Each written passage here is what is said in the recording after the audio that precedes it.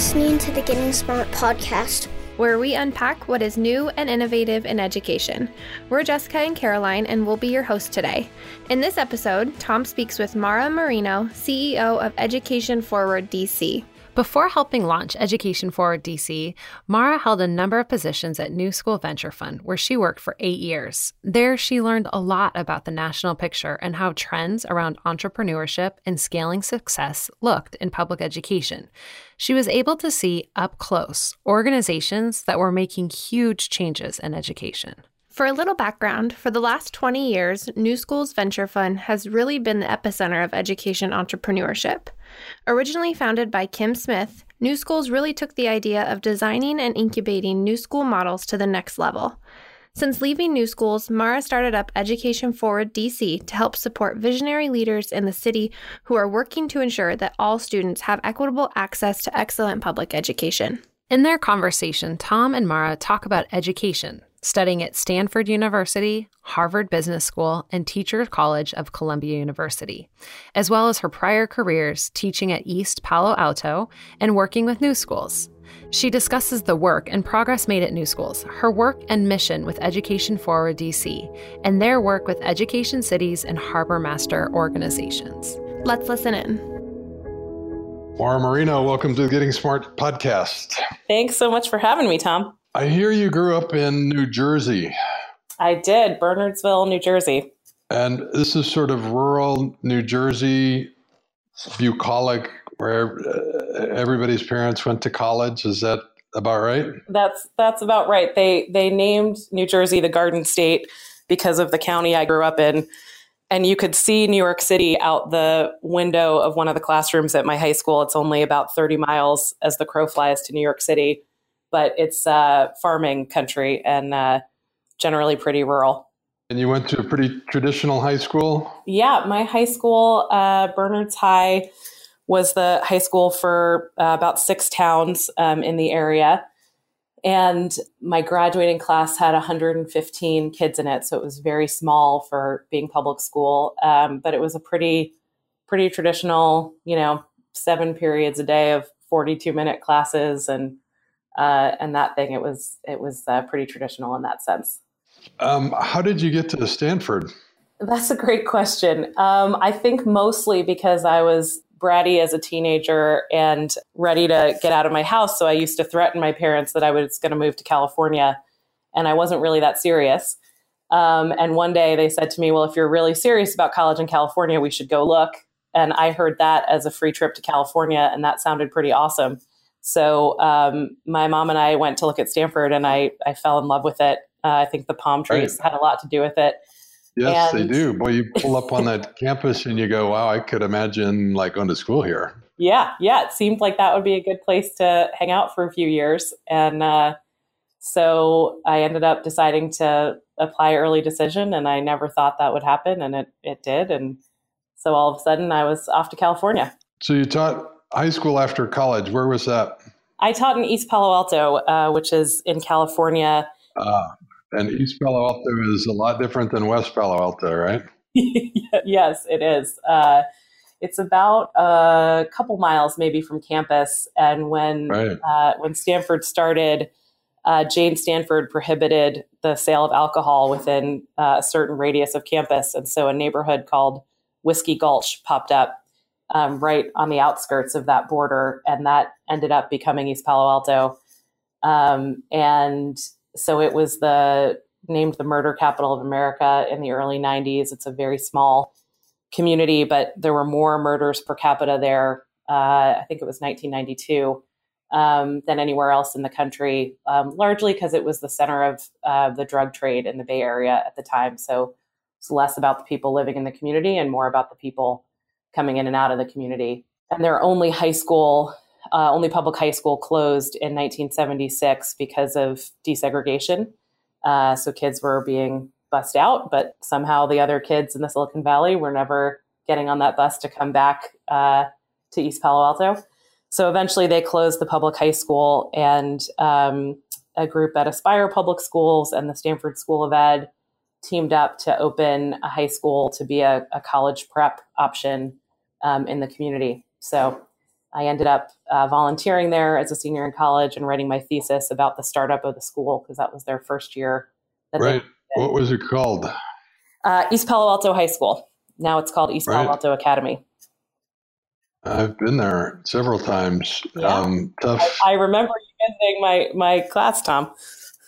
No kidding. Yeah. You were there. I taught 12th grade government mostly. So, wow. Yeah. I hope you don't remember, because I wasn't that great a teacher. So it's better that you don't know. But you saw me teach. That's amazing. So so you got a master's at Columbia, and then how and why Harvard Business School? Yeah. So, because I felt like I was learning how to teach on the fly, I went straight from undergrad into the classroom. I took classes in the summer towards my master's at Columbia, and ed school was a ton of fun, but it wasn't making me a better teacher. And so I was excited by what we were doing at our school. It was a very progressive project-based approach.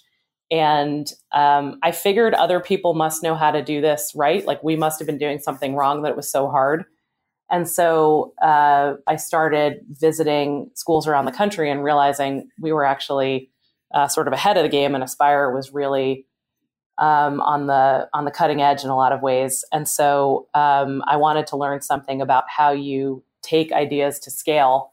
And since ed school wasn't giving me those answers, I thought maybe business school would. So I applied to Harvard and was lucky enough to get in and get to go. Was that a good experience? It was a really mixed experience. I'm really grateful for the people I met and the things I learned there. I got to take Stacy Childress's class, which was incredible. Did you really? Oh. Yeah. So that was great. Stacy and I wrote a case together while I was there. So in that sense, it was a great experience. And I have friends that I'm still very, very close with. But it was culture shock going from teaching in East Palo Alto to a classroom at Harvard Business School. And to Cambridge, right? There are institutions driven by very different values. And I remember downloading my midterm, the first semester, and the cover page said Quaker something, and I was waiting for it to download, and I thought we were going to do a case about the Quakers, and I was so excited. And then, of course, they finished loading, and it said Quaker State Oil. And I thought that kind of encapsulates my business school experience. I was sort of always on a different page in terms of what we were going to be talking about and focusing on. But it made me, much sharper in my thinking, and I got a ton out of it skill-wise, because it was all brand new to me. So you held a number of different positions at New School Venture Fund. Yeah. That must have been a great developmental experience, right?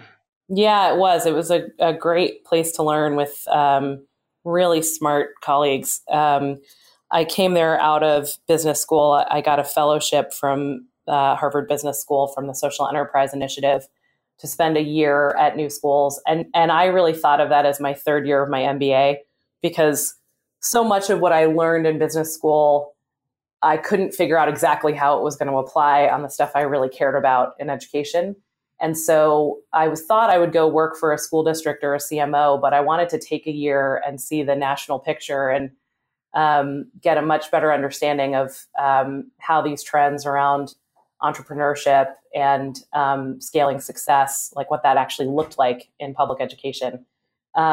So I was fortunate enough to get to go to new schools. And then after a year, I was really hooked and loving the work I was doing and loving the chance to see folks up close who were building organizations that were making huge change. So I ended up there for 8 years. For our listeners that don't know, for most of the last 20 years, the New School Venture Fund has really been the epicenter of education entrepreneurship. It was founded by Kim Smith. It really took the idea of designing and incubating new school models to, a new art. It touched many of the brand name charter school networks today, and then with Joanne Weiss launched an EdTech fund, and So just in many ways, spearheaded not only the idea of venture philanthropy, but more broadly the entire sector of education entrepreneurship, and all really during the years that you were there. Yeah, I mean, the work that Kim Smith and John Dorham, Brooke Byers, and others did in the early days, it was incredibly visionary. And I think about, the way that the New Schools team got together with Don Shalvey and thought about the notion of a charter management organization, the way they thought about entrepreneurship as, a lonely pursuit, and the need to really speed up everybody's learning by helping folks collaborate and share their mistakes. And, the thought to have the New School Summit, which now is, a big event, but started with 50 people in a room kind of sharing their problems. I think that was, it's incredible to think that that's the page that Kim was on 20 years ago. In those early days, and Jim Shelton and then Shiva Malik Shah joined and really did important pioneering work there. Yeah. I mean, the New Schools alumni, it's an exciting group to track. They're getting ready to celebrate their 20th anniversary this year. And so they started to talk about, where folks are now. And, Beth Rabbit is heading the Learning Accelerator, and Kara Delzer has started a for-profit startup outside education. But folks are just doing incredibly interesting and different things. And, obviously the work that Jim and Joanne did at the U.S. Department of Education, and then later Ted Mitchell and Jonathan Shore joined them. So it's really amazing where folks have gone from there. It was about 10 years ago that New Schools made a significant commitment to Washington, D.C., and you were heavily involved in that work. And then about 2 years ago, you launched a new organization to take that work forward. It's called Education Forward DC. You're now in your second year. Is that about right? Yeah. We'll celebrate our second anniversary this summer. And what's the mission? The mission is to support visionary leaders in the city who are working to ensure that all students have equitable access to an excellent public education.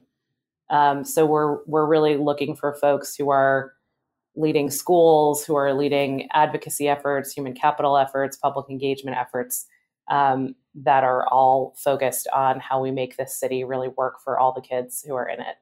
You join a couple dozen groups around the country that are part of the Education Cities organization. Some people call them quarterback organizations, some Harbormaster. I would call them a kind of a learning ecosystem leader. So there was a bit of a template that was in place. Would you say that your work really builds on any cities in particular? Yeah, I think it does. I think, we were fortunate to be doing the work inside of New Schools starting about 10 years ago, right around the time that New Schools for New Orleans got started. So our work internally at New Schools in DC, but also in Boston and in Oakland, was certainly influenced by the early days of New Schools for New Orleans and this idea that you could have a nonprofit organization really bringing folks together around a vision for a very different set of outcomes in public education. So we've learned a ton from them, but now that work has really grown, and I think Ed Cities has maybe 30 members around the country. So we're learning from folks in Denver and Indianapolis. We hosted a group from Atlanta this week. We were down in San Antonio a few weeks ago. So the network is incredibly helpful in just making sure that we make our own new mistakes and we don't repeat the mistakes somebody else has already made and learned from. So it's been great.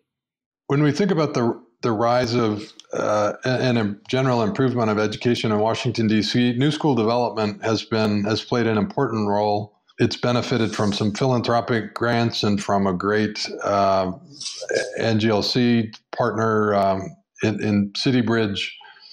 Do you see New School development remaining an important part of creating a healthy ecosystem in DC? Yeah, I certainly do. It's at the core of our work. I think that in DC, the charter school law here is about 20 years old. And I think the charter schools did an incredible job in their early years of trying some new and different models and proving that it was possible to get a very different set of results for kids. And so that that proof point and also the pressure that it put on the system from an enrollment perspective after years of declining enrollment at DC public schools became a catalyst for change on the public school board, and then eventually the dissolution of that school board and the creation of mayoral control. So I think the new school development in maybe the first 10 years of the charter sector was really important in that sense.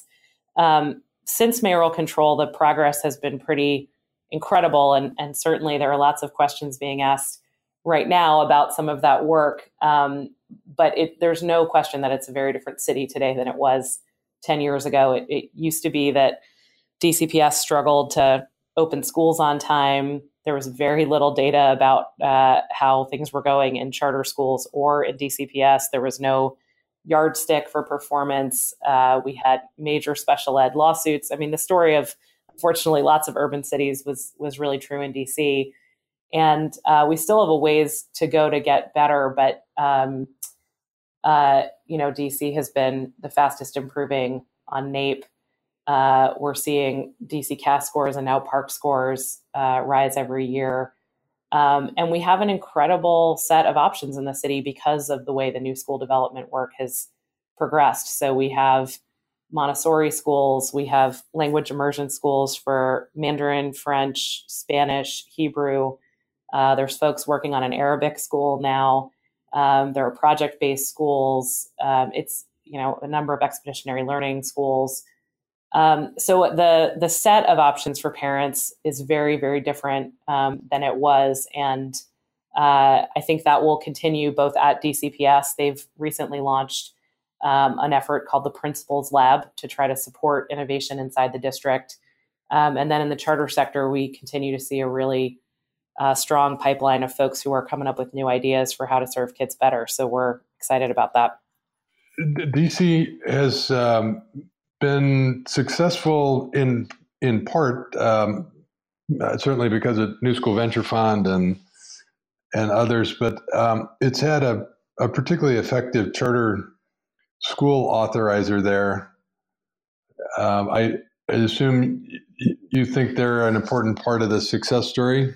Absolutely. I think the DC Public Charter School Board is our authorizer, and right now it's the only authorizer in the city, and they're independent of the school district. And that makes a huge difference in having a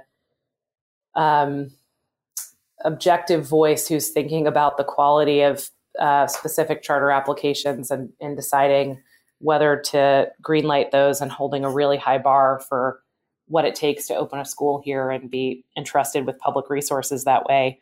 And then also on the closure side, to setting a bar for what the standards should be to serve students well and holding to that and closing schools when it needs to happen. So they've been really amazing, and I think are a huge part of why the charter sector here is so high quality. What about school improvement? Is that an important part of your agenda? It's not. We're really focused much more on a school creation strategy than a school improvement strategy.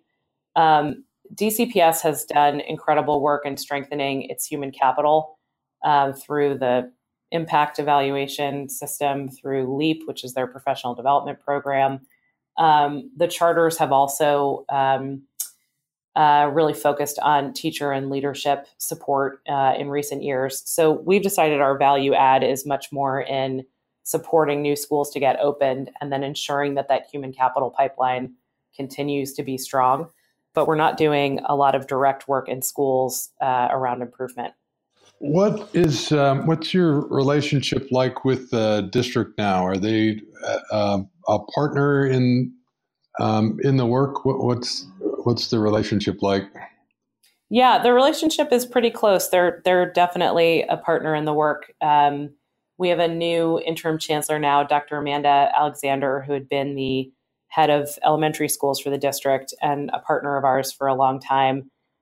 We actually just developed with her a project with the Relay Graduate School of Education to support trauma-informed instructional practices in both DCPS schools and in charter schools. So we're really excited about that. So we see our mission as one that's about all the kids in the city, and that means working with everybody who's in the system. And so that means talking to folks at DCPS pretty regularly and getting their input on where the best places are for us to invest our resources.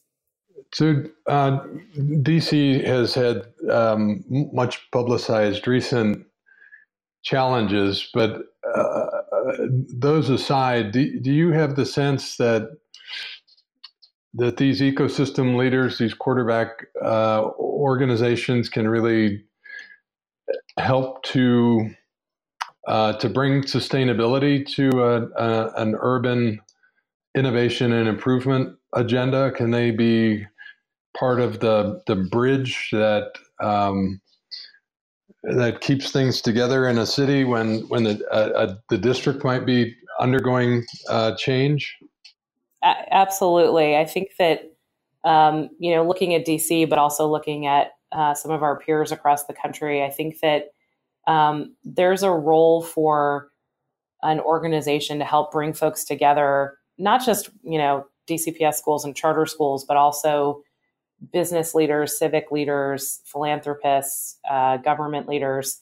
Sometimes folks are all trying to solve the same problem, but they're not talking to each other a lot about how they're trying to solve it. So we certainly try to play that role in leading folks towards a set of ideas that we think will really make a big difference for students. So right now, for example, we're very focused on special education and how folks can better use the resources we have to improve our special education performance. But I also think that in times of change and transition like this, we can be a bit of a buffer and, remind people that, yes, there are changes, but we're still all working towards the same thing. And unfortunately, the work of education is political work. So there will be leadership changes at time. And we have to kind of remind people to keep moving forward during those changes. So I think that quarterback organizations are even more important in these times of transition. We just finished a book on school networks, and the premise is that personalized learning is really promising, but it's still really challenging. Just the tool set's not quite ready. Developing human capital is a challenge, and so our conclusion was that schools often benefit from working together with other like-minded schools, either in a loose sort of a network or in a voluntary network. You mentioned expeditionary learning as an example of that, or in a managed network like a charter management organization. That these networks are likely to be part of the solution set for creating and improving schools going forward. Did any of that resonate with your work? Yeah, absolutely. I mean, number one, I think I agree with you that personalization is incredibly important and also really nascent. And we struggle with that as a local organization, thinking about what role can we play in softening the ground for innovation here and really pushing some of the folks who are developing new schools to think outside of the constraints that they have today. And I think it's hard to ask folks to both be excellent on imagining a school design that they've never seen before and executing it with incredible fidelity. And so I think we need to be patient in supporting those folks who are really on the forefront of trying to do that work. But it does feel like the work is slower now than we want it to be. So we're thinking hard about how to push that forward. In terms of the piece about the learning networks, we saw that when DC adopted the Common Core standards a few years ago, and folks really struggled in terms of what that shift looked like. They were quick to sort of say, okay, we've aligned our curriculum to the Common Core, and now we're ready to go. It was much harder to think about the adaptive shifts that it was going to take, especially because so many of the principals had never taught when the Common Core standards were in place. And so they're now leading other adults in doing that work. So we ended up building a network and working with Unbound Ed to get about 35 or so principals and chief academic officers together every month, visiting each other's schools and looking at very specific areas of teacher practice to just figure out how to get better and how to take that back to their school and help folks see what the new bar really looked like. So I think that for us and for the folks who were involved in that network, I think it was a really powerful learning experience. And we're thinking about how that applies now in personalization, because folks today are doing pretty disparate work, mostly bringing digital content into their classrooms or into intervention of some kind. But we want to help them learn a little bit faster together. So we're thinking about what role we might play to do that. Thanks for being on the Getting Smart podcast. A big thanks to Mara for talking with Tom and for the work her team is doing at Education Forward DC. And thank you, listeners, for tuning into the podcast today. If you haven't, please hit subscribe and leave us a rating. It helps us get better and makes it easier for your friends to find us. Lastly, for more on all things innovations and learning, check out our blog at gettingsmart.com. For the Getting Smart podcast, this is Jessica and Caroline signing off.